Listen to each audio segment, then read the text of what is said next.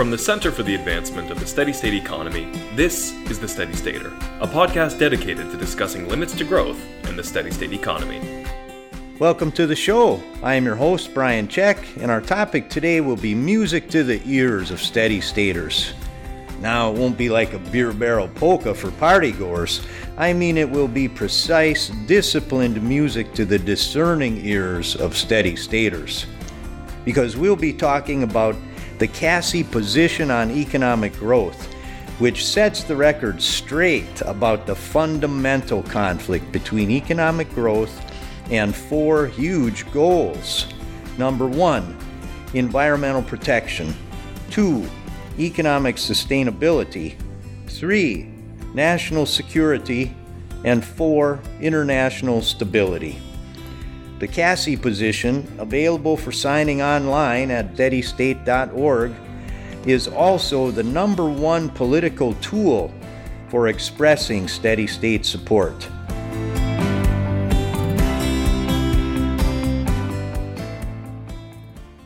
With over 15,000 signatures now, the CASSE position is a forewarning for politicians and political parties. They should start thinking twice before blathering out the old win-win rhetoric that there is no conflict between growing the economy and protecting the environment. They need to get off the green growth bandwagon and start getting serious about a steady state economy, or degrowth toward the steady state economy, before it's too late. Now, no one knows the CASSE position better than CASSE staff, so I brought in our communications specialist, Rick Tibbetts, to participate. Rick, welcome back to the show. Thanks, Brian. Good to be here as always. Yes, I should clarify that Rick is a big part of every show. In fact, as part of his communications work, he's our podcast producer. And Rick, you of all people recognize the importance of positions and petitions. Well, that's right. In the communications profession, and especially in political communications, the position or petition is one of the key methods for building public awareness and for gaining political support. That explains the popularity of places like Change.org, for example, and its predecessor, iPetitions. Yup, and I suppose we should clarify the difference between a petition and a position. A petition is devoted to a particular political campaign or ballot initiative, while a position is a broader statement of findings and propositions that remains relevant for a long term.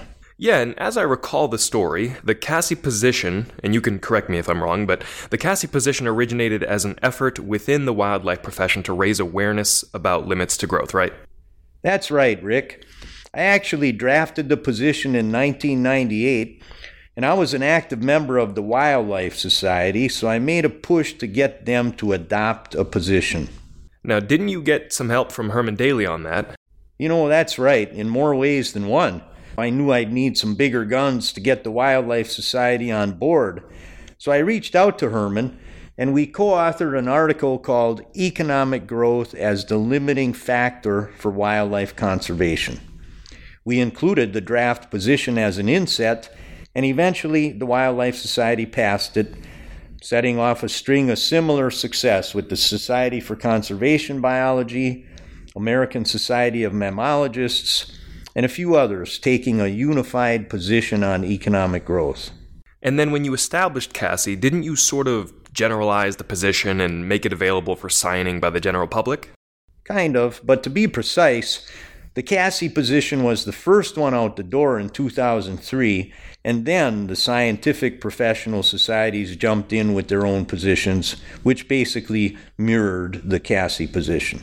Well, all right, Brian, by now the audience might be wondering what the position actually says. So how about I read the clauses one at a time? There's about 16 of them, and you can let us know if there's anything between the lines. Perfect.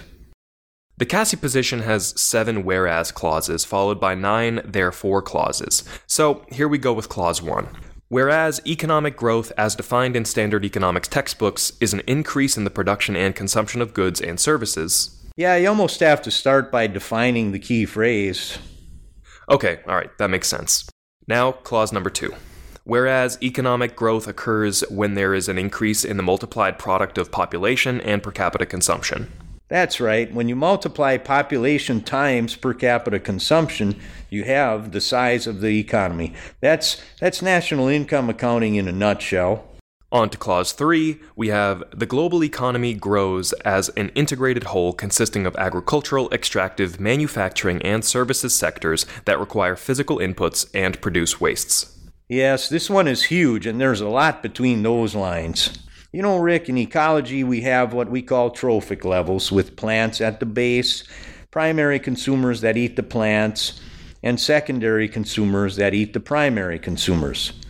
It's simple, commonsensical, and profound. I always felt these trophic principles were essential for understanding the process of economic growth. It starts with the agricultural and extractive sectors at the base. It's only once you're running a surplus at the base that the hands are freed for the division of labor into the manufacturing and service sectors. So you mean, if you want the economy to grow, there must be growth at the agricultural and extractive base, where the environmental impact is really obvious. You got it. Okay, now number 4. Economic growth is often and generally indicated by increasing real gross domestic product, or GDP, or real gross national product, GNP. Well, Rick, you know, a lot of the discussion about economic growth in the media and in politics isn't really with the phrase economic growth. It's usually GDP this or GDP that. So we just wanted to make sure folks were connecting the dots from GDP to the size of the economy. Number 5. Economic growth has been a primary perennial goal of many societies and most governments. Yeah, we had to include this one because we encountered plenty of people with the opinion, well, sure, growth is the problem, but it just happens. There's nothing we can really do about it. So we wanted to clarify that GDP growth in most countries is a formal policy goal with numerous policy tools. These can be changed. Number 6, based upon established principles of physics and ecology, there is a limit to economic growth. Yes, and the most relevant principles of physics are the laws of thermodynamics. Let me lay these out in the layest of terms, if you will. The first law is that you can't get something from nothing. And the second law is that you can never become 100% efficient in the production process. In other words, pollution will be a byproduct. The primary principles of ecology include the very concept of carrying capacity, the principle of competitive exclusion, which explains the conflict between GDP growth and biodiversity conservation, and those trophic principles I mentioned a minute ago. Number 7, there is increasing evidence that global economic growth is having negative effects on long-term ecological and economic welfare. Yeah, that kind of evidence comes out every week in our podcast as well as our blog, the Steady State Herald. So I don't think we need to elaborate much here. I guess the basic laundry list would include biodiversity loss, global heating and sea level rise, pollution, noise, congestion, stress, supply shock, and wars. And I'd say that's it for the whereas clauses. So now let's move on to the therefore clauses. But first, we should probably take a short, non-commercial break with you, Rick Tibbetts.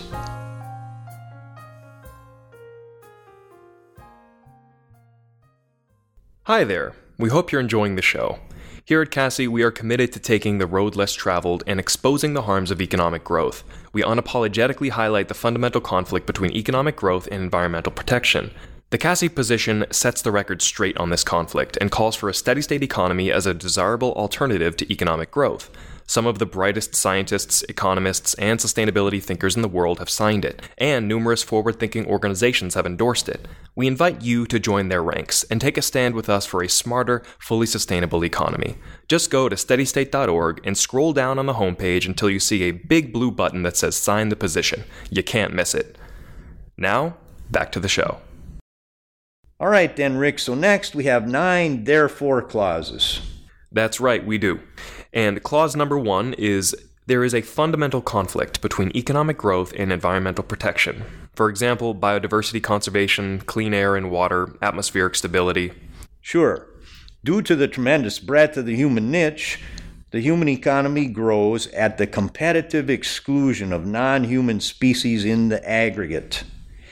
And when it comes to climate change, just ask the IPCC, the Intergovernmental Panel on Climate Change, what the key variable is for greenhouse gas emissions. They've been telling us for decades. It's GDP. 2, there is a fundamental conflict between economic growth and ecological services underpinning the human economy. For example, pollination, decomposition, climate regulation. Well, the point here is to simply connect the dots from environmental protection to economic sustainability. If your environment is falling apart, your economy is doomed. We have to remember that agricultural and extractive base that all the rest relies upon. Okay, number 3. Technological progress has had many positive and negative ecological and economic effects and may not be depended upon to reconcile the conflict between economic growth and long-term ecological and economic welfare. You know what, Rick? This is the one clause that bugs me a little bit. See, technological progress is the most complicated issue we deal with when we face up to the true believers in perpetual growth. They can so easily say, "Don't worry about it. We can always overcome limits to growth with innovation and technology." I never bought into this argument because it reeks of nonsense, yet it's not easy to find a rock-solid response to it either. Well, here it is. Technological progress comes from research and development, which is financed through economic surplus, the maintenance of which ultimately depends upon economies of scale. In other words, the profits derived from GDP growth based upon current levels of technology. Frankly, it's a long systematic story, which I've written about in peer-reviewed journals as well as my book Supply Shock. But there's just no way to squeeze this story into a concise position on economic growth. So we left it as you read it. Technological progress has had many positive and negative ecological and economic effects and may not be depended on to reconcile the conflict between economic growth and long-term ecological and economic welfare. It's easily the understatement of our 16 clauses. Rick, I think we'll need an episode purely on the issue of technological progress. Sounds good. Now here's therefore clause number 4.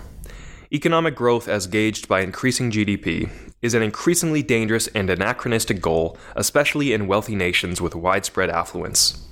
Well, yes, with GDP causing all the problems I mentioned earlier, it's a goal for the rear-view mirror.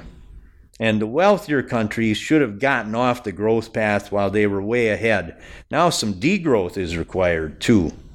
On to number 5, a steady-state economy, that is, an economy with a relatively stable, mildly fluctuating product of population and per capita consumption, is a viable alternative to a growing economy and has become a more appropriate goal in large, wealthy economies. Absolutely. In the 21st century, it's up to the USA and other wealthy nations who can afford it to take the lead towards steady statesmanship. 6. The long-run sustainability of a steady-state economy requires its establishment at a size small enough, or a period of degrowth to a small enough size, to fit within its ecological capacity. Yep, straight out of ecology, straight out of common sense, too. If you're gaining weight, you better stop and stabilize. If you're already overweight, you have to lose some weight first in order to get back down to a sustainable and healthy level. A steady-state economy does not preclude economic development, a dynamic, qualitative process in which different technologies may be employed and the relative prominence of economic sectors may evolve. Yes, of course. Steady-staters aren't Luddites, pessimists, or even settlers for the status quo. We believe in improvement without GDP growth. Upon establishing a steady-state economy, it would be advisable for wealthy nations to assist other nations in moving from the goal of economic growth to the goal of a steady-state economy, beginning with those nations currently enjoying high levels of per capita consumption. This clause and the next one are all about economic justice, fairness, and political viability from an international perspective.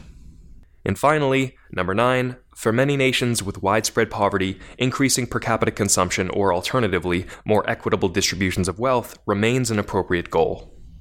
We can't blame poverty-stricken nations for seeking economic growth. We'd seek it too. The fact that we still have widespread poverty in some countries means all the more that the rich countries need to start moving toward a steady state economy now, leaving whatever ecological slack there may yet be for the poor countries to achieve some sustainable levels of consumption. Well, it all makes perfect sense to me. Now, we just have to make it happen. Yep, it's as simple as that. Of course, the complexity builds up fast when we start developing strategies to get to a steady state economy. But I really believe it's doable, and next week I think we should follow up on this with some discussion of the values and uses of the CASSE position. Sounds good. Looking forward to it. Well, folks, that about wraps her up. We've been discussing the CASSE position on economic growth, the number one political tool for expressing steady state support. If you're not already a signatory, why not go to www.steadystate.org right now and sign it? You'll be joining numerous dignitaries in the fields of ecology, economics, and politics, including international diplomacy. Take a position. It's never been more important. I'm Brian Check, and you've been listening to the Steady Stater Podcast. See you next time.